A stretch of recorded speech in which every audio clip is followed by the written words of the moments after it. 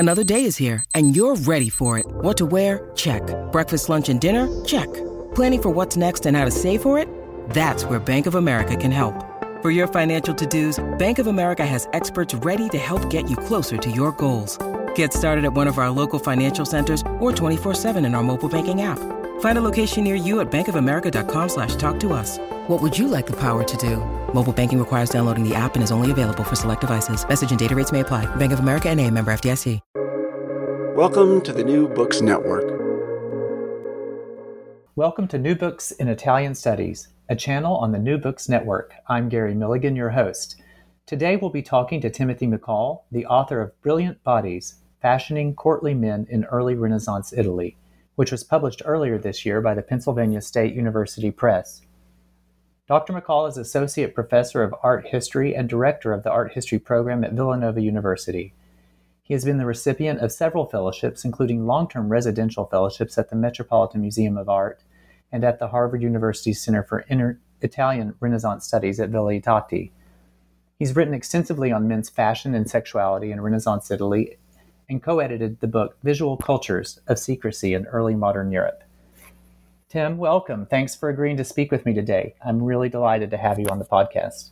Thanks, Gary. I'm super excited to be here and to talk to you in particular about this book. Yeah, I have to say, for all of you out there listening, this book is exceptionally beautiful. I'm less accustomed to art history books because literature books are never as pretty as this, but also just substantially large format and heavy, I will add. So definitely a book that's worth having in the physical format, in my opinion. So I'll plug that there. And if I can add, I'm just thrilled to see a lot of Penn State makes beautiful books with lots of color images, but in particular, when I received them, I didn't know that the end papers would be this bright pink, and that might be my favorite part of the book. Oh yeah, as a thing. It's a great surprise. Yeah, it's really, really stunning. So before we dive into the book, I just wanted to ask, what got you interested in writing about men's dress? Well, it's interesting. I find it interesting. I sort of use it, I think, as an object lesson, also to talk to students, where I wrote my dissertation on these lords around Parma and the frescoes that one lord in particular commissioned, frescoes that, including frescoes related depicting the Griselda cycle, right? A different version, certainly slightly different than Boccaccio or Petrarch's versions of the story, and then another sort of chivalric frescoed room.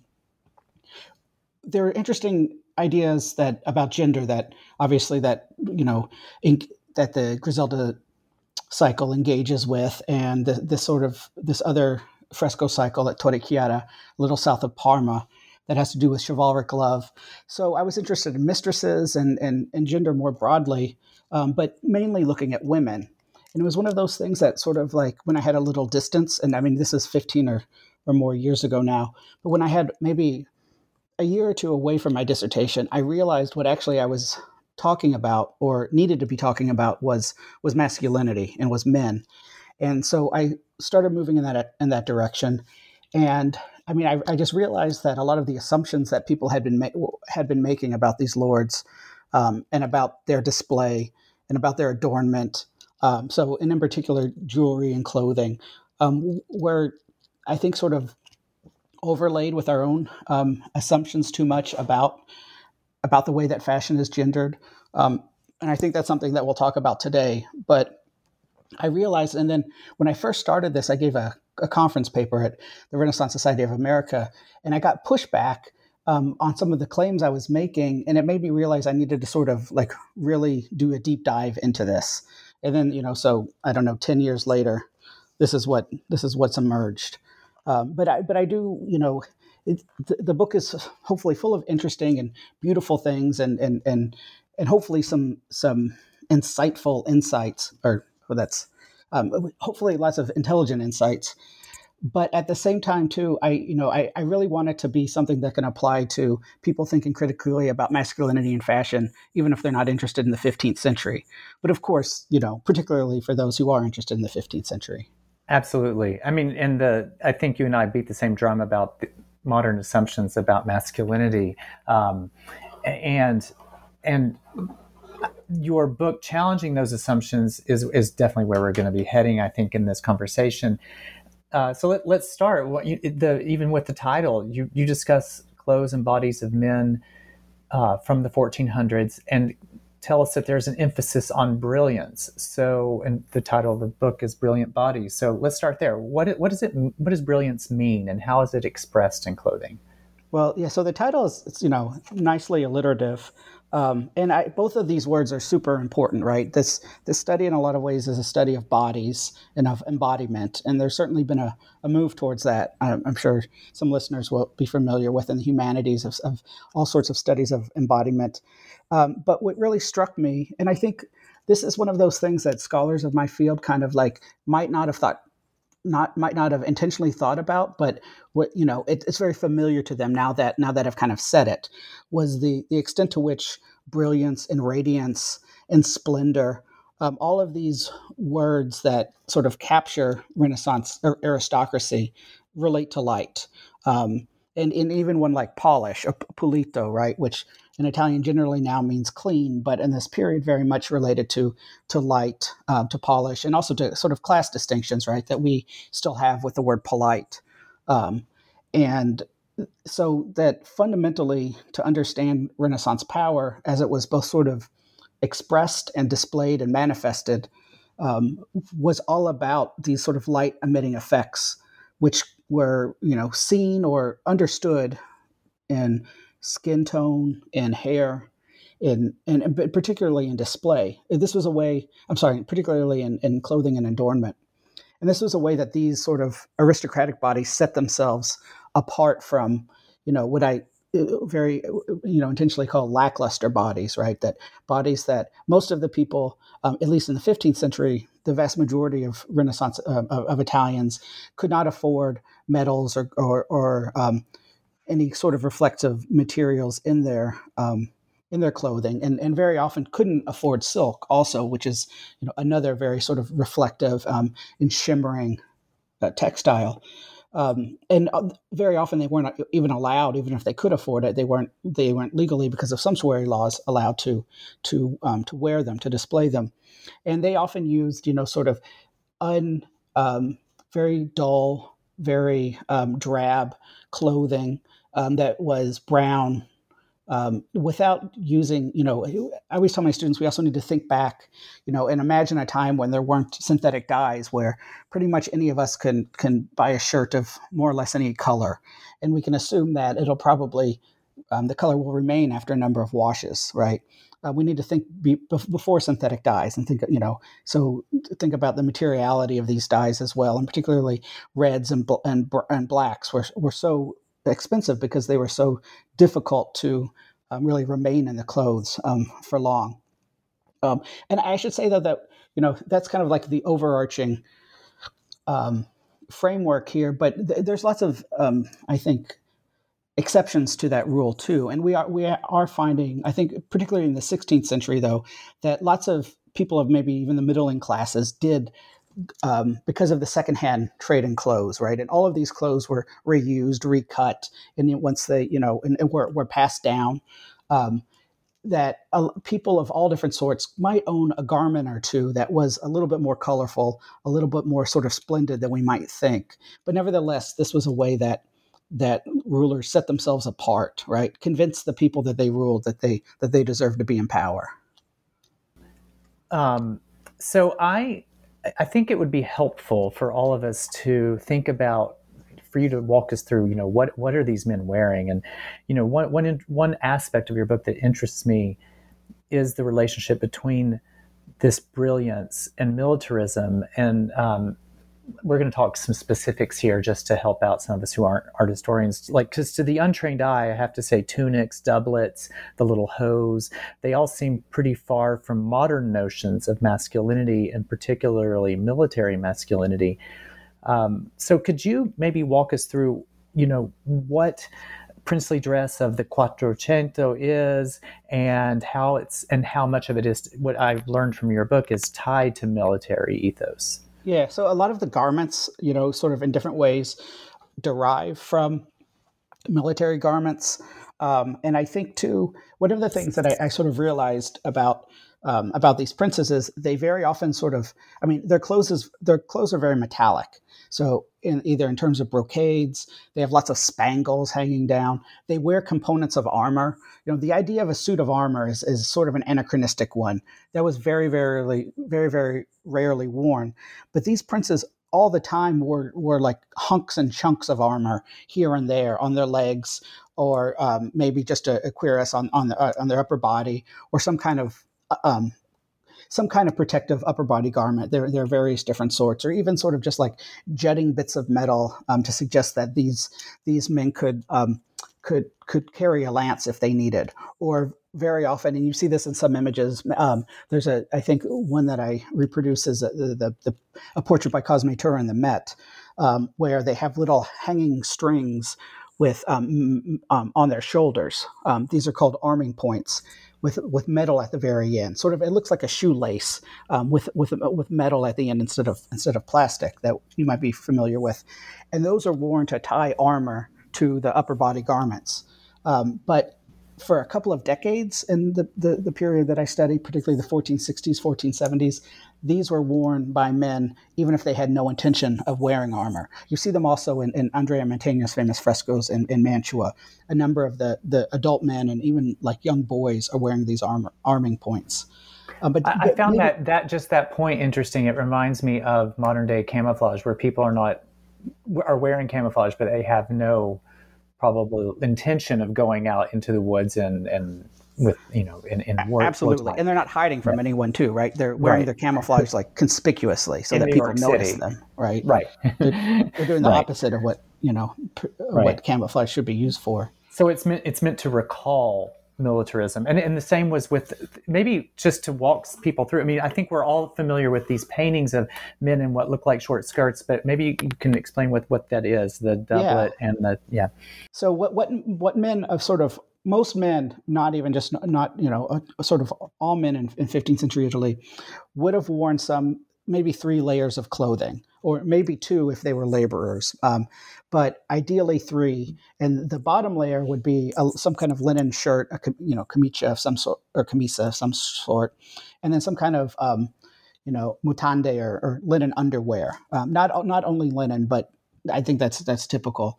And then above that, you would wear sort of like doublets and stockings, calze, and they are often hooked or tied to each other, right? So that the stockings, which in this period are not knit quite yet, but they're sort of they're attached up the back, sewn up the back, to really hold tight to the body, to fashion this sort of, I think what we'll talk about is this ideally slender silhouette.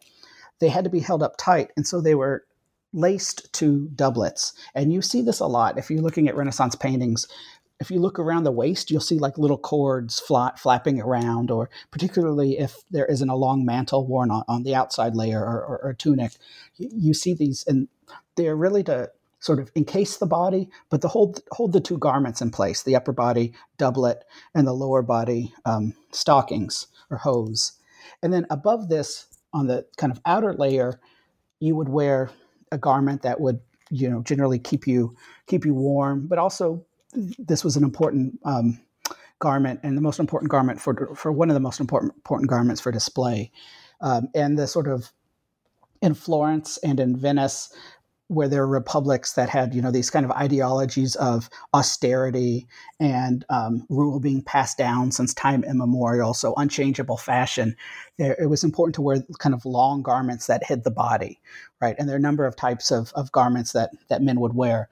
And then the more important you were, the more sort of expensive your dye would be. So you see a lot of reds and blacks in those kind of ranks of somber men.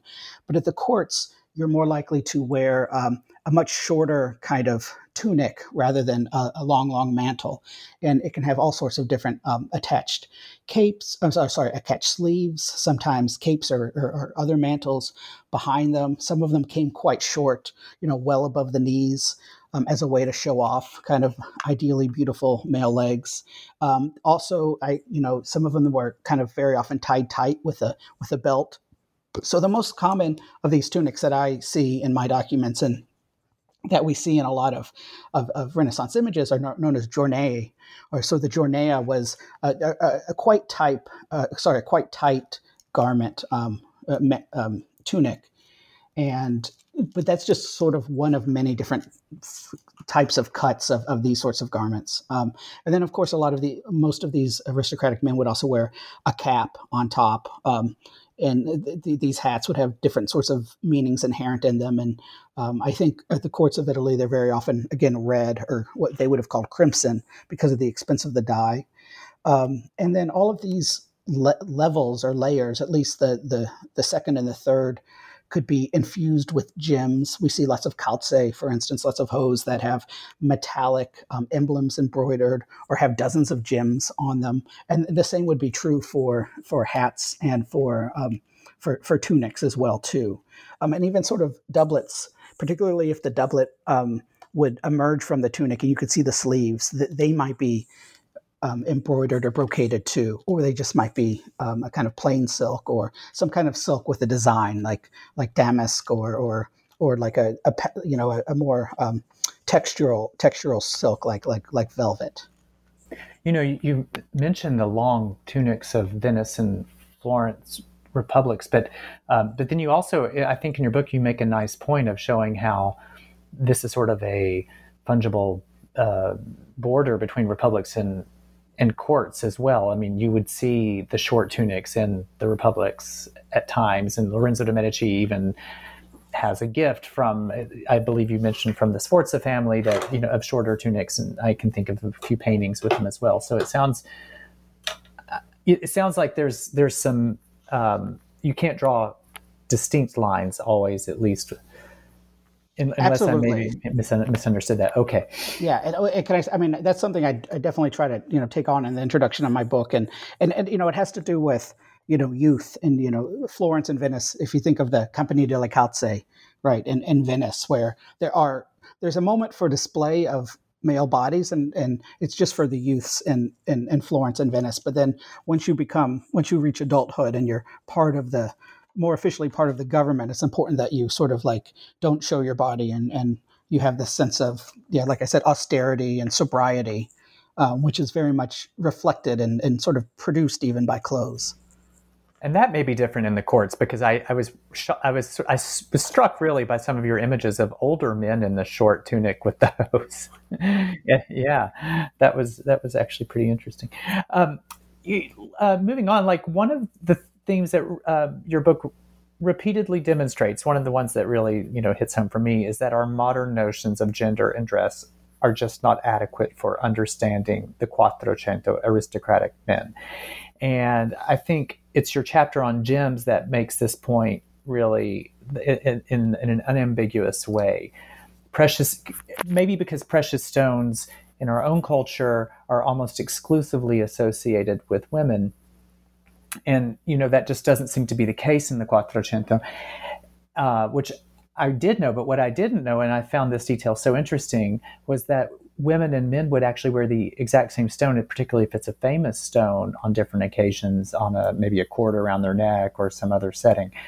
So maybe you can talk about that, but also just the role of gems, be they real or manufactured, in creating this noble masculinity.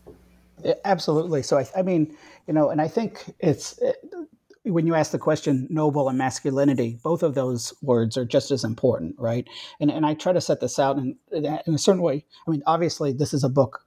I mean, the subtitle is "Fashioning Courtly Men in Early Renaissance Italy," and it's very much about masculinity, but it's just as much about nobility. And everything that I'm saying here is, arguing, is just as sort of class or status specific as it is gender specific, right? And so, sort of, there are differences in display between elite genders here, but there are also a huge number of similarities, right? Both men and women of the aristocracy in early Renaissance Italy were expected to show their station by dressing in expensive but also sort of light light, intense garments, and also to be wearing to be studded with gems. But this was a sign of their nobility. There was nothing sort of suspicious in terms of, or very little suspicious in terms of their masculinity. We have examples of literally dozens and dozens of gems on calce.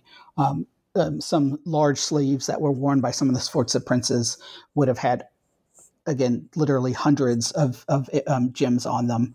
They would have shown off and collected enormous brooches, formagli, and other sorts of gold chains with large hanging gems as well. And these would have also, been seen with a background of some kind of shimmering, often metallic silk as well. So you can just imagine kind of, and a lot of when people are describing some of these gems, this is what they talk about, that they're flashing, that they're almost like flamboyant. So these gems very often, because they were worth so much money, and they were associated with people. They were associated with the identity of their owners, and particularly when they were passed down or when they were traded. There are letters between, for instance, Lorenzo de' Medici and Galeazzo Maria Sforza, the Duke of Milan, trying to, Galeazzo was begging for this one gem that he's heard about, that he wants to have, and actually that he wants to give to his mistress, but that Lorenzo does not want to get rid of. And so some of these gems, particularly, this one gem that I trace, which probably is not in the portrait of Galeazzo Maria Sforza in the Uffizi, probably the most famous image of him by Pier del Pollaiuolo. But it might be, and one scholar thinks it is, but I was able to trace this gem down a number of different to a number of different owners over a number of different generations, and it was worn by men and by women, and in all cases it was a sign of aristocratic status. So it wasn't, it sometimes did have different a different kind of ligature or different sort of setting on it, but it was so well known that it had a nickname, more or less. So these gems take on identities as they kind of move within families and even between families. And this wasn't necessarily rare. There were a number of other gems that have nicknames because sometimes they were engraved or they have some kind of particular visual property to them. But the other thing I wanted to say too is that, some readers might, or some listeners might be, rolling their eyes a little bit. Well, wasn't there any threat of unmanliness or effeminacy if you wore too many gems? And there are voices that emerge, and I think, so it's important to kind of think about them.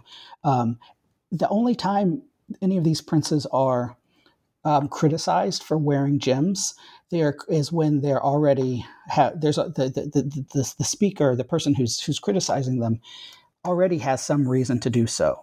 And for instance, Pope Pius II did not get along with Borso, the Borso d'Este, the ruler of Ferrara, and he slandered him in lots of different ways throughout his Pius's commentaries. He was mainly upset that Borso wouldn't contribute to his crusade, but there were other reasons that for a while they had been close, but they had a falling out over Pius's plans for a crusade. So then he started criticizing Borso for being a little too vain and a little too just interested only in appearing magnificent rather than being magnificent. And the same thing, there's a Giovanni Pontano, a humanist. When he was in Naples, he had been connected with the Sforza court earlier, and he started criticizing Galeazzo for wearing fake gems. Galeazzo Maria Sforza, the Duke of Milan, after he had been assassinated, for wearing fake gems and not being a true lord. So it actually, most of the criticisms are about sort of like a moderate nobleness or inauthentic nobleness, but it's not necessarily because there's any sense that their masculinity was in doubt, or their masculinity was problematic or suspicious in any way. I found that point to be really, I don't know that the word shocking is right, but I maybe unexpected because I'm accustomed to seeing studies about female, I think for decades we've had so much work done on women's dress and sumptuary laws and misogynistic writings about female vanity. And so I assumed that it would also seep through into men's display of splendor, but it doesn't seem to with these princes. Well, and I've thought about this question, and I had this question before, and I too wonder, those are just sort of not the sources that we have or that I've found, right? I can imagine that lots of these men's subjects would have been, upset with them for any number of reasons, and I think this is one of the main things I want to point out, and the case I want to make in these books is that we're seduced by all of this, but these were awful people, right? And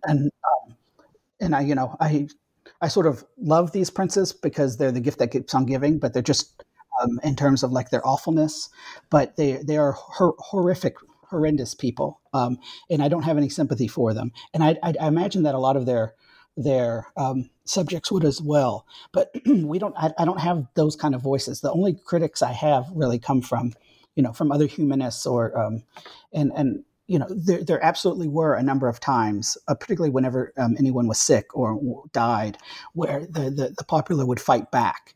So we do have some sense, that these princes were always ruling on kind of like they're always skating on very, very thin ice. And this, how they displayed themselves, how they showed themselves as these splendid, shiny, noble men was the main tool of keeping power. So I imagine that there was a lot of sort of like, people upset with them and would have thought that they were kind of ridiculous and vain. And probably they would have understood that a lot of these gems were fake, and, they would have connected that to some kind of fake, rule. But I would love to find more of those criticisms, which I'm sure are there. They're generally not voiced by the sort of like elite people producing, literature and right. It's a matter of what sources are available to us, maybe the message that we get. But I will say, when you describe what they're wearing and them being awful people, they're awful people wearing like 50 pounds of stockings. And they must have been uncomfortable as well as awful. Yeah, and they talk about this too. And I think I have one example where this Sforza prince, when I think he's 12 or 14 or something like that, tears his doublet off at the dinner table because it's too tight and he can't eat. And his grandmother is there, and she is not happy about this at all. She reports back to his father and his mother about how, because he was wearing this particularly nice garment when there was a visiting duke from France, actually. And so there was... clearly these men were uncomfortable. There's a forensic pathologist at University of Pisa, Gino Fornaciari, and then and Antonio Fornaciari, a relation, who has studied some of the bodies, because a lot of these princes were embalmed. So Sigismondo Malatesta and Federico Gonzaga, and then some of the Neapolitan kings, their bodies have been exhumed and studied. And they do have lots of kind of like compressed bones from wearing armor, from hours and hours spent on horseback, all kinds of damage from swords as well too. So, these men did suffer kind of a violent existence, part of which was because of the need to display the body and the need to be so sort of militaristically seen. Well, that takes me to my next question, which is about bodies. So I found your chapter on men's bodies, which I think has some of this discussion about men's bones being compressed, also being very exciting, because what's so obvious to even the untrained eye are how many men's legs are on display. And you talk about this, how women's legs are hidden and men's legs are on display. But you also bring our attention to the slender figure that men were apparently eager to display as well.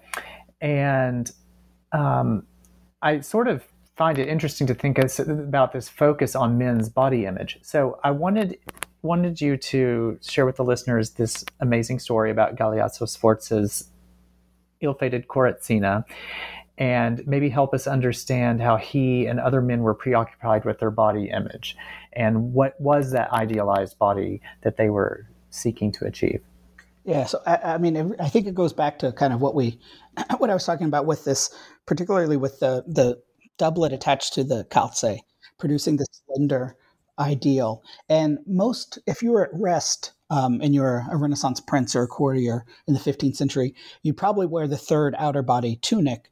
But when you were, running around, showing, doing something where you had to show agility, you would take off that outer level, and you would just wear your tunic and your doublet. But even with the third, and that's when you would really show off kind of like both how agile you were, how slender and lithe you are, right? And it was there was this ideal of a very, very kind of slender figure. We see this also in 15th century sort of chivalric poetry.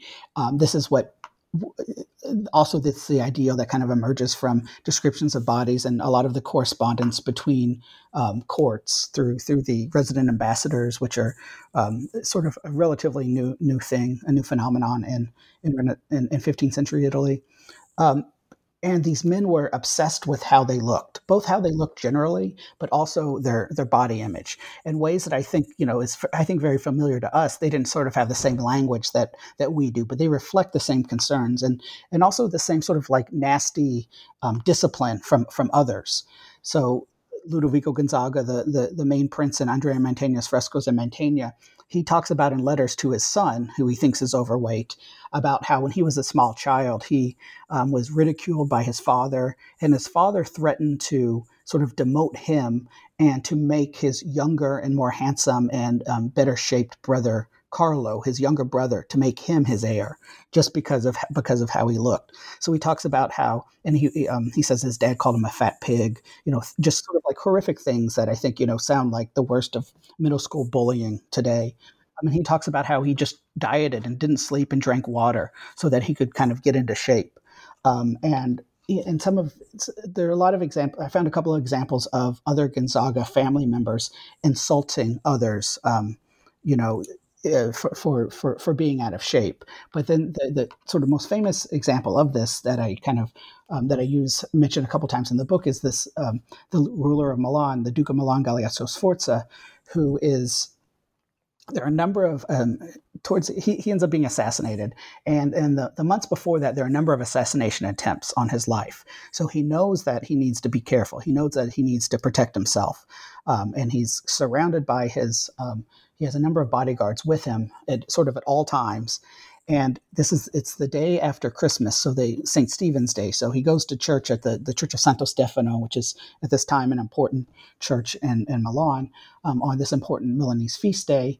And the day that he's about to go to church, he puts on a corazzina, it's kind of like a bulletproof vest for the Renaissance, so it could be worn over the doublet, it could be worn under it, but it very often is filled with mail or nails or some kind of protective garment. It's not plate armor, but it's a textile that's infused with metal in some form to protect him. And according to a Sforza historian who was one of his courtiers at the time. Later, about 2 decades later, he's writing, but he was there at the time. So it's hard to know if we can exactly trust him, the source, Bernardino Corio, that this is what happened. But it certainly reveals something about 15th century male, concern about bodily display and body image, with that he put on this corazzina when he was about to go to mass, and he took it off because he thought he looked too he looked too fat with wearing it. An amazing story. Stabbed 20-something times, and it wouldn't have saved his life probably, but nevertheless, he was. I call him a pseudo proto-martyr for fashion, right? Just right. Also, well, the fashion victim, like sort of on the nose. I'm so curious about this. I mean, there's some questions that come to mind that maybe we don't have time to get into, the difference that might exist with republics or in the court, or maybe what level in the hierarchy you have. I mean, so these are princes. I mean, is this true for the courtiers? And it seems, you do talk a lot about the courtiers and the sort of pressure on them to be young and handsome in certain courts. And the reason this comes to mind, of course, is the focus on female beauty. But I wonder, and this is unfair. I have an unfair question because you don't mention it in your book, but I am just curious if you've come across any sources here about the non-noble bodies. Are do we?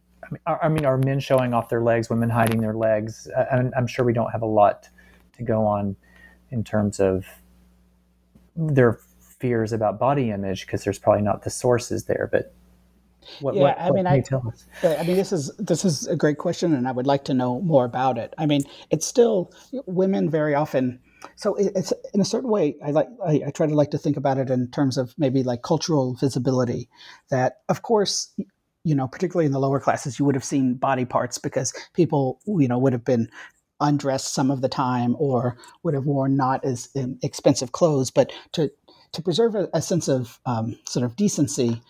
And just because of the way that fashion clothes at the time were cut, right? Women hardly had legs. There aren't 15th century love poems that talk about women's legs. Women's are beautiful from the chest up, right? And I think think of Petrarch, and then maybe also in the hands, right?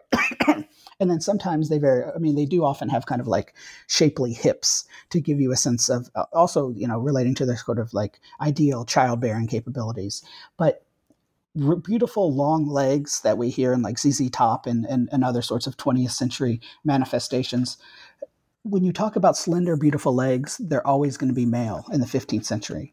And it's because, it's in a certain way, it's a chicken and the egg thing. And I think this is a question that fashion historians have, that how do societal ideals relate to cuts of clothes, and how do they sort of influence each other, and where is the influence coming from, or are they sort of developing in conjunction, which I think is probably the case here. But at least to be, ideally decent, you wouldn't show this off. But even like, Jill Burke's recent book on the Italian Renaissance nude showed, one of the useful kind of takeaways from that, I think, very important study is that most people, even when they were considered to be nude, it was because they were missing one or two important garments. They weren't what we would consider to be, buck naked or entirely nude like that. Even the way that this was not in representation, but in everyday life. So that bodies weren't. I mean, of course, they would have been available. People could see their own bodies and bodies of family members, and probably you would have seen, I think, wretched bodies, right? Dead bodies more often, right? And, bodies that were sort of outside what was considered to, what was the ideal. But for those that wanted to kind of fit in wherever they fit in society, it would have been, you would have seen a lot less flesh than I think we're used to. Mm-hmm. I mean, is that helpful or? Yeah, no, it is helpful. It's just always so striking to me when I read a book like yours. Well, there aren't many books like yours, to be honest, and that's what's so great, is that all of these assumptions we have about female beauty. There's obviously in literary studies so much written from the man's point of view about women's beauty. It's not that there aren't paeans to men's beauty as well. There are, but we have a lot more to learn, especially about bodies. I have to say the last chapter really struck me because it was I wasn't expecting it, and so fascinating, which is on this. You have a study of clothing's role in the construction of nobility through whiteness and blondness, and it was such a welcome chapter because any person who teaches Italian literature has students who are always asking about the blonde women, and especially the Orlando Furioso, when you have the Princess of China, Angelica, who's blonde, famously blonde as well, but also all the way from Petrarch onward, that there's just blonde women throughout Italian literature. And this is the first study I've seen to focus on blonde and pale men. So I would love for you to talk to us a little bit about how men cultivated the link between whiteness and nobility. Yeah, so, I mean, in a certain way, it's going back to the same roots, right, of sort of chivalric ideals, that there is inherent kind of aristocratic status and essence in blondness and in paleness, right? And and of course it relates to labor and status in different ways, right? These are blue bloods, literally blue bloods, because you can see the blue veins in because they're so pale, that are not out in the fields, that are not out in the wind, right? That are soft and are fair, right? Like the fair princess. I call these men fair princes, and they are doing things like shielding their body from the skin with these very wide straw hats that you see in a couple of paintings by Pisanello, for instance, or in the frescoes of the camera. The frescoes of the Salone dei Mesi at Schifanoia, and men collected these hats to keep and traded them. I should say princes did to keep the sun off their skin. It seems that they sometimes dyed their hair blonde. It's hard to know because a lot of the sources that we're using, both in terms visual sources and literary sources, clearly are exaggerating at least, or completely fabricating things that sometimes. Borso d'Este is described as having a face that shines more than the sun, and having golden locks like Apollo's. And he seems, at least in some of his early images, he does have blonde hair. Later on, he has gray hair in his images. It's hard to line up representation with reality, and we know that both artists and those who sort of like praise him both in letters and in poems would have been well served by turning him into this prince and into this chivalric, blonde, fair prince. Well, the image you have of the Este male family tree, I don't know how else to put it. It's not really a tree, but maybe you just want to tell people what that image looks like. That was so striking. I mean, yeah, so there's this Este genealogy that it's illuminated, and I think some of the pages, they have 9 figures on them. A number of the pages have 9 figures, and essentially all of the princes are blonde, right? And this genealogy served. It's a complicated story because the Este also they were passing their rule down to a number of bastards, essentially, and illegitimate sons. And towards the end, when it went from Leonello to Borso and then Borso to Ercole, there was Leonello's son who was in the mix and was passed over. So this manuscript constructs a particular version of an Este lineage, but it's one in which Ercole essentially wants to show that all the people who were ruling before him were ideal princes, and it leads exactly to him. So if you want to show someone as the ideal prince, you show them as beautiful and blonde, whether or not they necessarily were, right? And if you want to, praise someone for being the ideal prince, this is how you do that. But I also, in this chapter, also wanted to think about how this relates to ideals of European whiteness, even white supremacy, emerging ideals about race at this time, particularly when Borso d'Este, for instance, was in the Palazzo Schifanoia, was putting himself against figures who were uncourtly in certain ways, including figures who may have been of African descent, or certainly in figures who clearly were of lower classes and spent a lot of time out in the fields, and were their bodies were worn because of those reasons. At the same time that there's an increasing number of black figures black men and women in Europe. And there certainly had been, but I think this is an important part of the story. Also, particularly when the one of the rulers of Milan is known as Il Moro, right? And because Ludovico Il Moro Sforza, he had gotten that nickname from when he was born. There's a letter from his mother to his father, who's away, mentioning that he is darker than any of their other children, and so this was worn obviously as a sign of respect. This was not derogatory at all. So how does this fit into ideals about European whiteness and ideal noble fairness? Is something that I try to take on in this chapter too. I think there's more questions probably than answers, but I know that it helps me think about the ubiquity of blonde women as well. And one of my favorite stories, which you didn't just mention, but I want to bring it up, is that the conflicting story about, you mentioned one source which talks about, I think, about a son that has blonde hair, and then there's another source that does not describe the son in blonde terms. Am I remembering this correctly? That I'm not exactly sure. Right. Anyway, there's all these, but I think, and you do talk about how Borso d'Este is described that way too. There absolutely are times when, we can't believe a source. Yes. Right. So this moves us to the epilogue of the book, which is the 16th century mainly, but this where we see a trend of men wearing black. And, most of us who are familiar with seeing portraits of Italian Renaissance men are used to seeing these men all in black. And I'm thinking, how do we get from the flashy gold of the Quattrocento to the ubiquitous black dress in the Cinquecento? And, I'm going to ask, because I think you address this really well in your book, how this relates to the men's renunciation of fashion, which is what it's been called by other people. Yeah. So, I mean, it's weird that the great male renunciation of fashion is something that I think we're all familiar with. It's clearly a phenomenon, but then also it I guess like all kind of great historical narratives, there's a lot of untruth to it too, right? Just the idea, and there's been not a million, but a good number of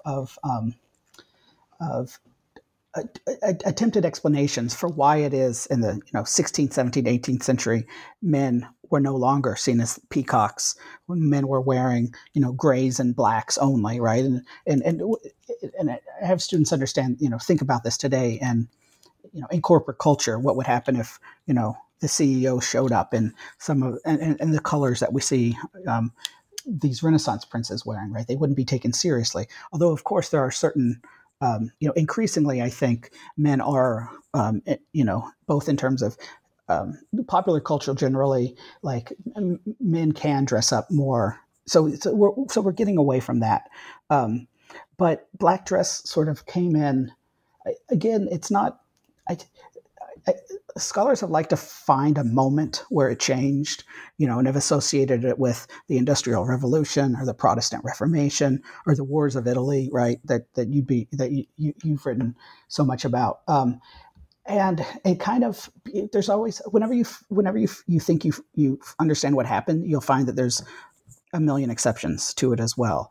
And there were 14th century princes wearing black. They were, of course, and one of the things that I think art historians repeat without really thinking about it is when they see black clothing, they think it's Spanish because of sort of the mid to late 16th century Habsburg with Charles and Philip interest in black clothing. And they did eventually take that on. But Charles V, for instance, was wearing bright clothes early in his life before that. And there were lots of Europeans that were wearing black who weren't Spanish.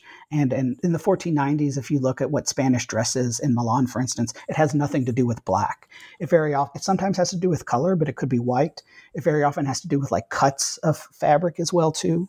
So there isn't one overarching answer. But there is clearly, I think with the Wars of Italy, it does sort of usher this in. There's a sense of needing to sort of be more sober. But at the same time, too, black clothing is extremely expensive.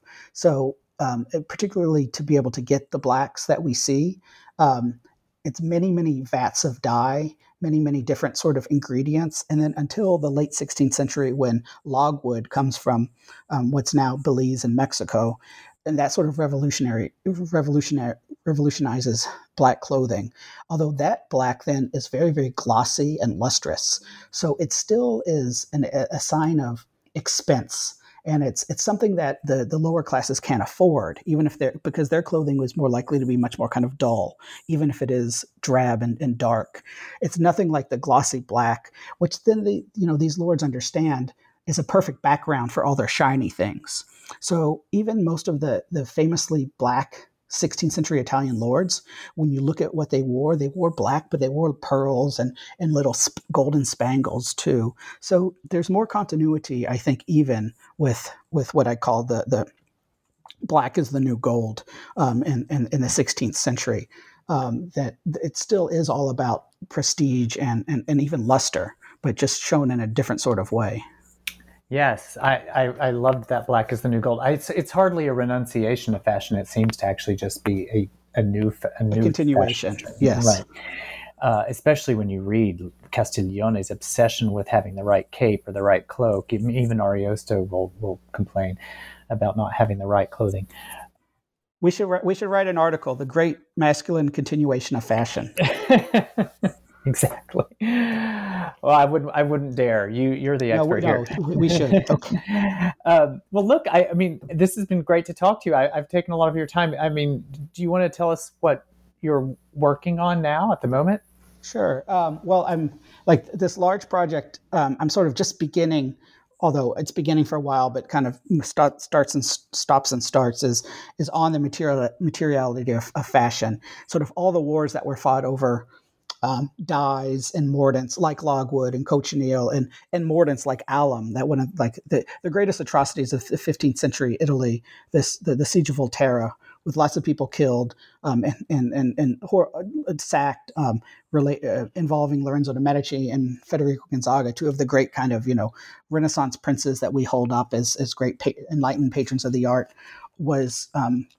took place because of that the Voltairans had found alum, right, a mordant.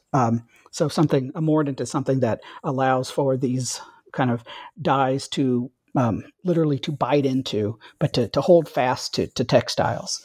So, I mean, I think that scholars have known that, the economies of the Italian city-states in the Renaissance were so heavily related, were driven by the production of clothing from kind of raw materials to finished products.